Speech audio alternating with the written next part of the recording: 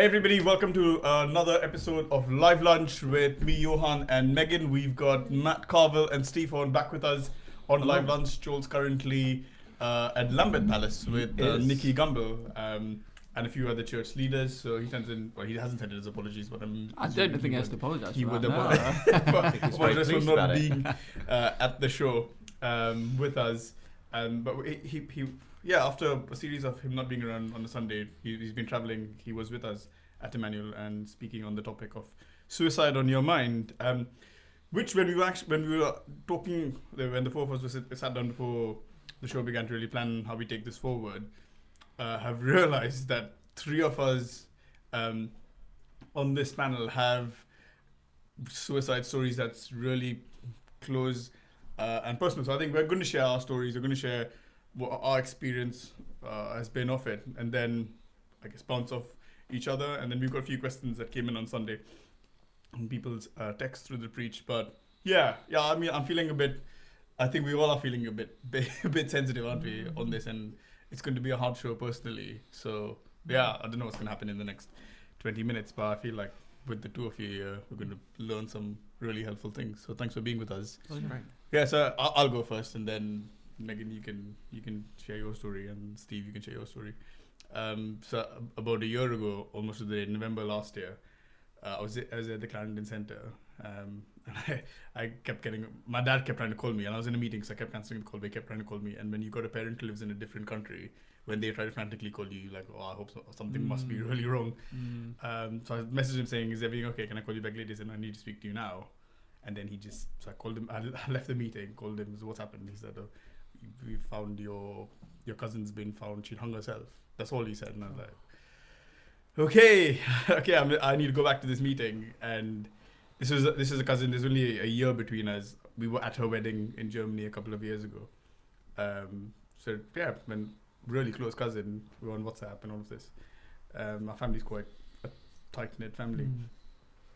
And I remember like walking back into this meeting, thinking I could get through the meeting, and just being in an absolute daze of, there's no way I can sit through this meeting because I'm not here at all. Went back home, broke down with Amy, told her exactly in the same way as using the same words that my dad had. He in a state of shock, and then I went to a funeral and stuff in Germany. But it was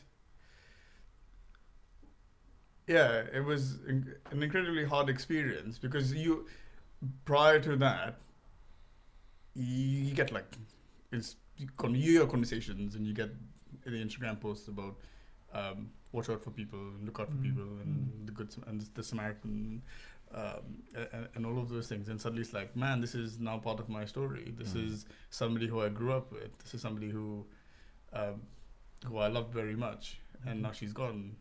And yeah, and so I'm trying to like collect my thoughts and try to really communicate what I want to say is. So she was a very committed Christian. Wow. She really believed in serving the poor, and she was in Germany, so she was doing a lot to help refugees. And but in her communication would say that I'm doing this because it's so important to communicate the love of Jesus through looking after the poor and the vulnerable. And we knew that she was struggling with depression, and we knew she'd been on antidepressants for a few years. But I think she'd been getting better, and she got married recently. And then you get the news that she's no more. She's taken her life. And then you look back at all the previous conversations and the previous text messages, and her last message was very much about pray for me and pray for this enterprise that I'm building that helps spread the love of Jesus. So I think that was like a real sucker punch. And even in the notes that she left behind, she said, I don't want to be a burden to you anymore. I don't want to be a burden to my husband anymore. Go and live free of me.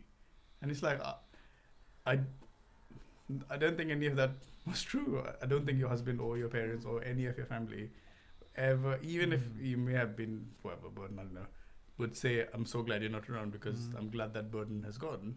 Yeah. It's not true. We do anything to like have her back in our lives, burdens or no burdens. Well, and I guess I think the thing that's got me thinking is often we can be quite flippant with our relationships and um, communicate, I guess, frustration in difficult times. This may be just me, and just never wanting to communicate to somebody that you're a burden to me or you're a hassle to me. Again, I don't think my uncle and my aunt ever communicated that to her. They were so caring and so loving with her. But I guess for me, on this side, it's scary because you kind of like rally around family and around people when that happens, and you get really supportive and very encouraging, and saying, well, she's Christian, so she's now with Jesus, she's at peace, she's resting, and all well-meaning and well-intentioned. But then sometimes I found this for me in the past year when I've hit low points in my life or I've hit difficult situations or that thought is coming really quickly. You get in this and you could be at peace. Yeah. And it's fine. It's finished. And I have to counter straight away. Like no. I know the bomb that's been set off in our family's life, that when we're still living with the reality of her not being around, with the pain of her not being around, with the hardship of her not being around, irrespective of her circumstances or anything in life was. And Joel said that lie can come into you so quickly, and just do not let it be a companion. Do not let it stay in there. Yes. Talk and communicate and kill it with truth, with truth about Jesus' plans for you and Jesus' his purposes for you. So that was my. It happened a year ago. It's still quite fresh for me. I'm still. When you are pulling out some things that Joel spoke about, really, because I think, that again, even the pain, it's not like if you lost a family member to illness, that's sad, but this feels like robbery. It feels like, and essentially he said about suicide being cutting yourself off, based on a lie, but even then you've cut yourself away. Yeah. I think it just feels such harder to process and work through. Yeah. I think, but then you're alluding also to the fact that he said, but often we get that thought in our mind. Yeah. It's something we could never entertain. And yet, like, with a godly woman who's serving the poor, you think, somehow she did get to the point where she believed that. Yeah. Even though it was an outrageous lie. And I think the talk's really helpful because we don't ever talk about this. We don't think about it. And I'm amazed how many people have, even coming up to, they've seen this talk as the talk where they're like, are you really doing this? Are you being careful? Are you, have you got everything in? Because I think it's just a conversation we don't like going to. But again, I think you allude to the shame but also the sense of pain that you are opening up. Yeah. And I think that's what we were seeing on Sunday, was most people there, that there's pain somewhere. Yeah. There is. We've all experienced some pain or that's come from this. But again, so important that even now we're talking about it now, but and how individual differences are as well. But yeah, I mean, I think, man. Yeah. Thank you. Yeah. Personally, I don't know how long it was now, but I remember coming back home and my parents sitting me down in the dining room and telling me that my cousin had killed himself, and I've just been feeling really numb up until basically Sunday when we spoke about it, and I'm starting to realise why he maybe why he did it, and trying to put pieces together. And his parents went around, and they, like, I know his mum left him, and his dad was selling drugs, and then also died. And I guess for me it's like, well, maybe I could have been there for him, but also just felt really numb up until now, and now I'm like actually just feeling like my heart's breaking for those that are lonely. So yeah, I don't know. It's definitely a fresh thing that I'm starting to face. It's like with Emma in the interview that you did with her last week for the sex talk, and she was saying how she'd been through lots, but it took up and like almost years into her relationship with Christ for God to start bringing things up and bringing restoration and healing. And I think that's where I'm at with God right now. He's starting to bring things up, and yeah, and even just like I didn't have a good relationship with him. Is like I mean, like we weren't, you know, always going around each other's houses or anything, but I think there was almost on Sunday a bit of anger towards my parents, being like, oh, if I'd had more time, and but yeah, I just think God's bringing up loads of stuff and breaking my heart for those that are lonely. Yeah.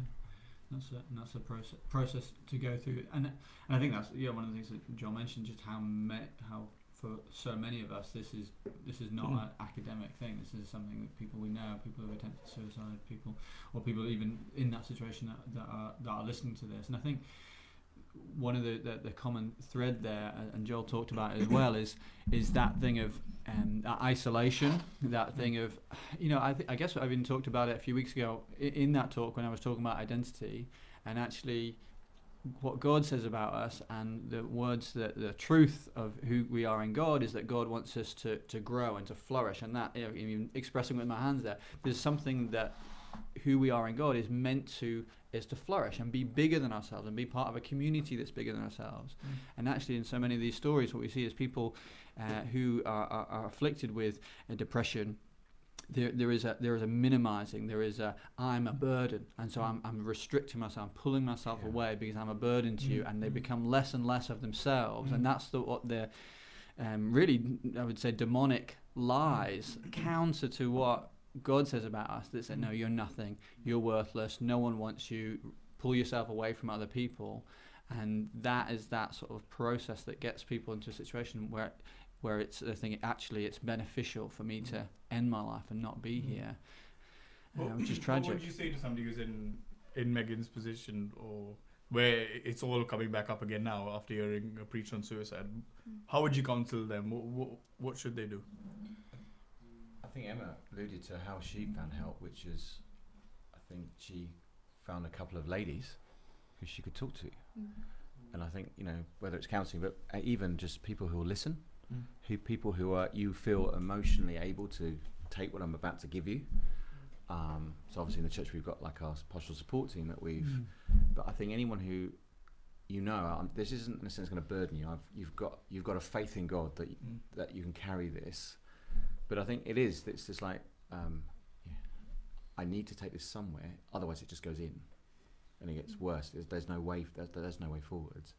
And I think she would say I met with a few. They met with me, they carried on through, and I think to even get, so even you're doing something immensely brave, which is just even sharing it here, which again is not, you know, you're like, big breath, I'm going to share this. This is our counselling session. Yeah. That's why you obviously got us in. Yeah. You know, it's like.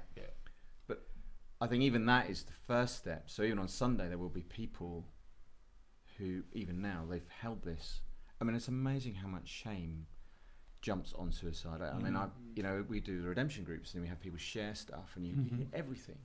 But it's amazing how sometimes the hardest thing is the whole area of suicide. It seems to be so locked up. It feels like I've committed the unforgivable sin, and I think that's the difficulty in churches is it's the unforgivable sin. It's the one where if you do that, you're not even going to go to heaven. There's no way back from that. And actually, we don't believe that. No. We don't. We think God's, the blood of Christ covers all our sin. Every sin is separates us from heaven and from life. And this is just one of those. Do you think that's helpful advice to somebody who is actually?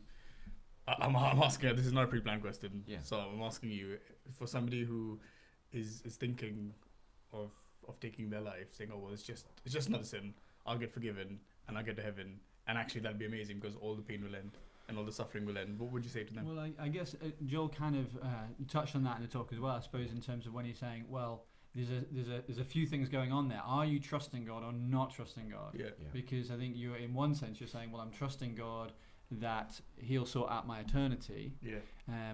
And which is good, which is great. Okay, so let's take that grain of faith, and sometimes it only feels like a grain of faith in the midst of all the suffering and difficulty. Okay, if God can sort out your eternal future, He can also sort out and help you in your situation right now, and for this day and for this. It's helping people to see that actually God cares about where you are right now and wants to lead you through right now, and it's a walk of faith. And so for some people to not take their life will be a step of faith. Brilliant. and it would be something that's incredibly difficult to do because they might feel all these lies and this pressure and this the way they have suffered for so long. But God cares. If you can trust him, and even a little bit, well, trust him for today. Trust him enough that when you share with others, that will be part of the process. And I think to add to what Steve is saying there as well, I think, how do we process this? I think it's also acknowledging that it does take time. And I think sometimes there can be a feeling, in some respects well-meaning, in church and in Christian circles, that because of what Jesus has done, any situation, any illness, any suffering, anything, right, if we just get together and we're in faith and we pray a prayer and tell it to go, and that's it.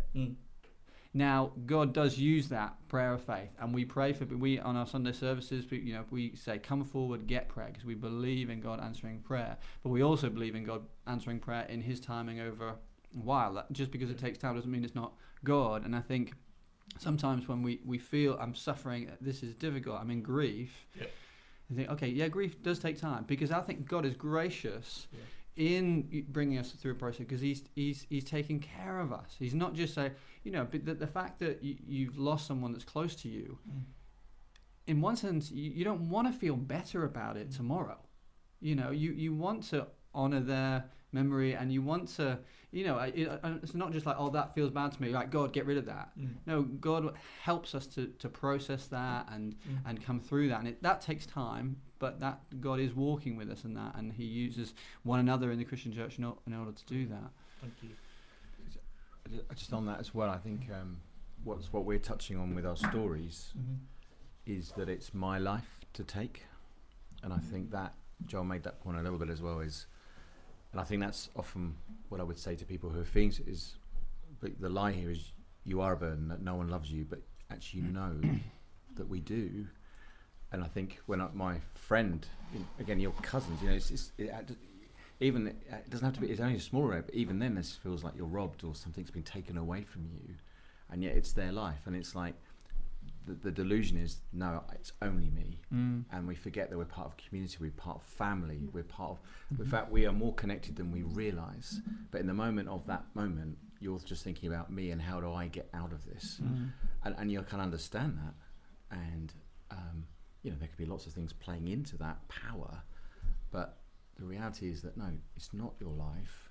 And he said about leaving a grenade, and that's what it is. It's a grenade that goes, and it goes far and wide. And I think the closer the relationship, the bigger the shaft, the bigger the hit. But everyone gets hit. And I think for me, when he was alluding to my story in his preach, this close friend, very, very close friend, did life with all my life. When he did that, as I said, I was surprised that. Obviously there was a phone call at the beginning, but actually in my heart, I just couldn't go near this relationship anymore. It was like the sense of, I didn't matter to you. Yeah, I thought I really mattered to you. Again, all my own self, but actually, they must have thought that wasn't true to have done what they did.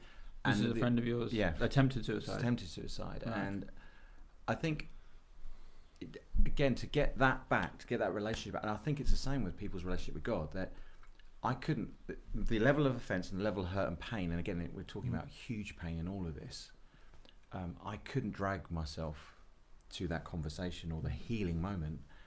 But so I needed, my wife at the time needed to get me in the room with him. I couldn't have, and his wife, his partner, needed to get him in the room so that we could at least talk about what happened and talk about how we were hurt.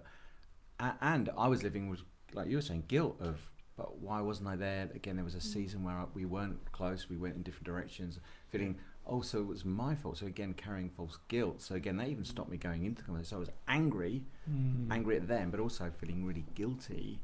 So those two things are stopping the whole conversation, which eventually when we got in the same room and truth comes, which again was John said, truth comes, then the relationship immediately connects again, because it is what it was. It was all our disconnection, all our distance was based on a lie on both sides, different lies, same power of separation. And I think, again, that's this big in all of this is, how do we get back from where we are? How do we get back to the situation of relationship again, which is actually the healing place and the whole place going forwards? And I think, again, you're realizing in this subject that is a big jump. There is a faith step. There is someone who has to mediate. There is someone who has to bring it all together. How did your walk with God and Jesus in your life? How did that help you through that process? Yeah. Well, I think obviously when you have a wife and pastors as well who realise, but what would Jesus do in it? I mean, it's a tweet, but actually there's forgiveness. I think the reality of loss as well. And I think that he's in what's about to happen. He's taking us through it as well. But I think the awareness, your faith is, I can't do this on my own, but there is one to help me. Yeah. I think that's massive in your faith, that I'm not alone in this. Actually, there are people I can talk to again. I can start to talk to people and they can help me walk this journey back to forgiveness, relationship with God, relationship with the horizontal and vertical. All of that is where the Christian faith really plays in. And I think as well, he gets to work in your heart, doesn't he? You know, this isn't right. This isn't right. This is wrong. This is not what I was made for. This is not what I was. There must be something more than this. I must be able to do something about this rather than live in this death or this mourning or grief. There must be life here. Yeah. And I think again that's where the Christian faith plays in. Is okay. So what needs to happen here? Yeah. Well, first thing is I need some help. I need help to do this. Yeah. Being filled with the Holy Spirit. That's something we talk a lot about. We believe so strongly in our church about the being baptized and being regularly being filled with the Holy Spirit as an ongoing thing. Yeah. And I can imagine when the Holy Spirit comes on you, it brings peace, it brings comfort, it drives away lies, and there's something about that which we're not putting in the effort. We're not trying to argue things around. It's just God's presence and God's Spirit coming upon you and bringing peace in that moment and bringing transformation. And I guess my question is, if somebody's struggling with thoughts, whether it's suicidal or whether it's just frustration with somebody who's either committed suicide or has attempted suicide, how would you tell them to lean into being filled with the Holy Spirit? Or what would you say they should do to really be filled with the Spirit in that moment? Well, I think Jesus talks a lot about our thirst for God. You know, in terms of the introduction of people being filled with the Spirit in the New Testament, is Jesus saying, if anyone's thirsty, come to me. Now, I think for a Christian, sometimes we're aware of our thirst, and sometimes we have to cultivate our thirst. And sometimes we get to a point of being desperate in our lives, and you just think, God, I just need your breakthrough now. And you know, what I was talking about earlier about, it feels like a small bit of faith, but where it causes us to cry out to God. And I think if that's where you are at, use that. If that's all you've got, you know, we believe God is a compassionate Father who knows what we need. He's not presented with us with a ladder to get up to him and you have to do this in order to get. No, he said, come to me if you're burdened and weary, I'll give you rest. And so but I think also in our lives, countering the lies that will say that drawing close to God isn't worth it, because I think when we're talking about depression and we're talking about these suicidal thoughts being and the enemy being a liar, and that's one of the things that will come under attack. The fact that God's forgotten about you, God doesn't care, opening your Bible's not going to help. Praying to God, asking him for help, what's he done in your life, you feel like this and God's not there. Those are the thoughts that will assail a Christian. And partly I think it's recognizing them for what they are and say, no, actually I'm feeling this way, partly because there's an enemy who doesn't want me to enjoy the filling the Holy Spirit, to enjoy the presence of God and the truth of God in my life. And I think part of it is just acknowledging that and saying, no, I'm going to choose not. No, God is good, and keep turning to God's goodness. And sometimes, as we've been saying, where we are in our lives is somewhere where it's very difficult to do that as an individual. And that's why welcoming other people into our life and getting alongside other people that are going to remind us. And I think sometimes that's often one of the first things to go when people are struggling is, I'm struggling, and so I'm just not going to go to church this week. Or I'm just not going to go to my small group. Or I'm just not going to share this thing that I'm struggling with a Christian friend. Because the enemy knows if he can get you alone, you're easier to pick off. And I think sometimes we can think, well, I'm feeling this, so I've got to sort my Christian life out, and I've got to be filled with the Holy Spirit. I've got to get my prayer life back on track, and that sort of thing. We can Yeah. feel that kind of pressure, and it's like, yeah, but include others. Get others to minister that truth to you if Brilliant. you're not feeling it yourself as So well. good.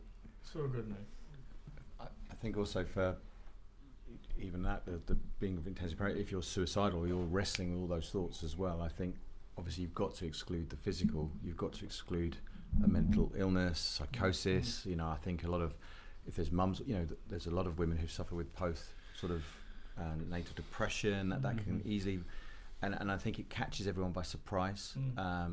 You know, insomnia, and some of the roots of that. You're medically in a place where you actually need some help. You need some medical intervention so that your body is able to, and your mind are able to receive the truths that open the way up to the Holy Spirit and the presence of God. And so sometimes we can just say to people, "Oh no, you just need to." Again, that's the other thing is, you just need to worship. Or you just, well, no, maybe there may be some steps back. Yeah. And I think also, like when you're broken or weak, you know, like this is about Moses. They lifted his hands up, so he was done. He was done. But by lifting his hands up, he could actually experience the presence of God. And I think for us to seek those that are weak, again, I think even you say, but I've got a heart for the lonely now. We should all really have a heart for the lonely. Jesus' heart was for the one on the own, the one on the edge. So even on a church morning, sometimes I think, do we look for the one on their own, sitting on their own? Because I think often you get a criticism where the church didn't care for me, didn't love me. But I think, again, we've got to keep, it's so easy to go to our friends and miss the alone. And even that conversation, and I've heard so many stories even recently of people who've come to church and because someone spoke to them, I mean, even recently, even in the next 6 months, someone said, because they spoke to me, I had plans to go and commit suicide. Wow. And suddenly the truth came, I mattered. You know, I matter. Now someone must have sought that conversation. Someone must have noticed them totally withdrawn, totally on their own, and they went to them. They probably don't even know they gave life to that person, but they did. And I think, again, as Christians, us being so aware, even because this subject is live now, it's so good to think, right, well, where can I make a difference? Jesus, let me see what you're seeing. And I think that's huge as well. So good. Thank you so much. Sorry we haven't had time to get to the questions, but really all the questions were answered in what you've said, talking about how do we combat loneliness and isolation, how do we get down into the pit where our friends are and lift them up, how do we how do we rationally, or how do we counsel friends who are feeling suicidal? And I think if you look back at the stuff that you've just said over the past half an hour, I'm more than confident that you'd find the answers in there. Just massive, mate, that was so good. Thank you. That was just wisdom and truth spoke gently and in love, and I'm very grateful for the two of you. Next week this Sunday we'll be looking at Brexit on your mind, because we are nearing the 31st of October, and anxieties around our current political situation.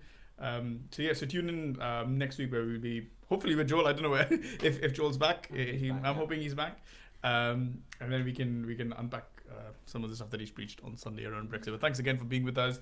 I hope this episode has helped you. Please get in touch. Please talk to us. Drop us a message. We'll get back in touch with you if you need to speak, if you need to talk, if you need us to point you to any other resources or connect you with people. At Emmanuel, I'm looking down. That's the camera. Drop us a message. Drop us a comment, and we will work our best to connect you into the church community. Thank you so much again for joining us. Please share this episode. You never know whose lives are going to be transformed through the listening of what we just said. Have a great weekend. That's great.